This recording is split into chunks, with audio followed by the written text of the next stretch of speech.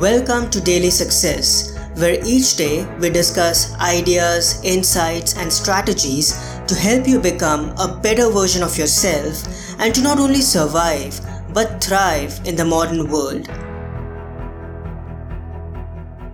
Practice deep listening to alleviate suffering. Thich Nhat Hanh once said, "The most effective way to show compassion to another is to listen rather than talk." You have an opportunity to practice deep compassionate listening. If you can listen to the other person with compassion, your listening is like a salve for her wound. In the practice of compassionate listening, you listen with only one purpose, which is to give the other person the chance to speak out and to suffer less. In a world often preoccupied with personal pursuits and ambitions, we can easily overlook the pain and suffering experienced by those around us. This can make them feel ignored or neglected and have a negative impact on your relationships. Sadly, we don't always fully understand the people we are close to. This is often because we never actively listen to each other. For instance, your partner might be describing a severe issue at her workplace, but you are thinking about getting gas in your car or paying the electricity bill. The most effective way to solve this is mindful listening, which means carefully taking in what others say without judging them.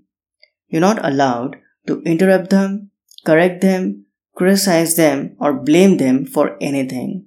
Mindful listening is all about extending compassion and support to those in need by letting them say what they need to. Listening in its purest form, it's not just the act of hearing words, but rather a deliberate practice of fully engaging with another person's thoughts, emotions, and experiences. By embracing mindful and compassionate listening, we create a safe space for individuals to express their suffering and feel heard and validated. This fundamental act of empathy not only allows them to release pent-up emotions, but also facilitates a process of self-reflection and personal growth. Through active listening, we enable ourselves to offer a profound gift, the gift of undivided attention and genuine concern for someone else's well-being.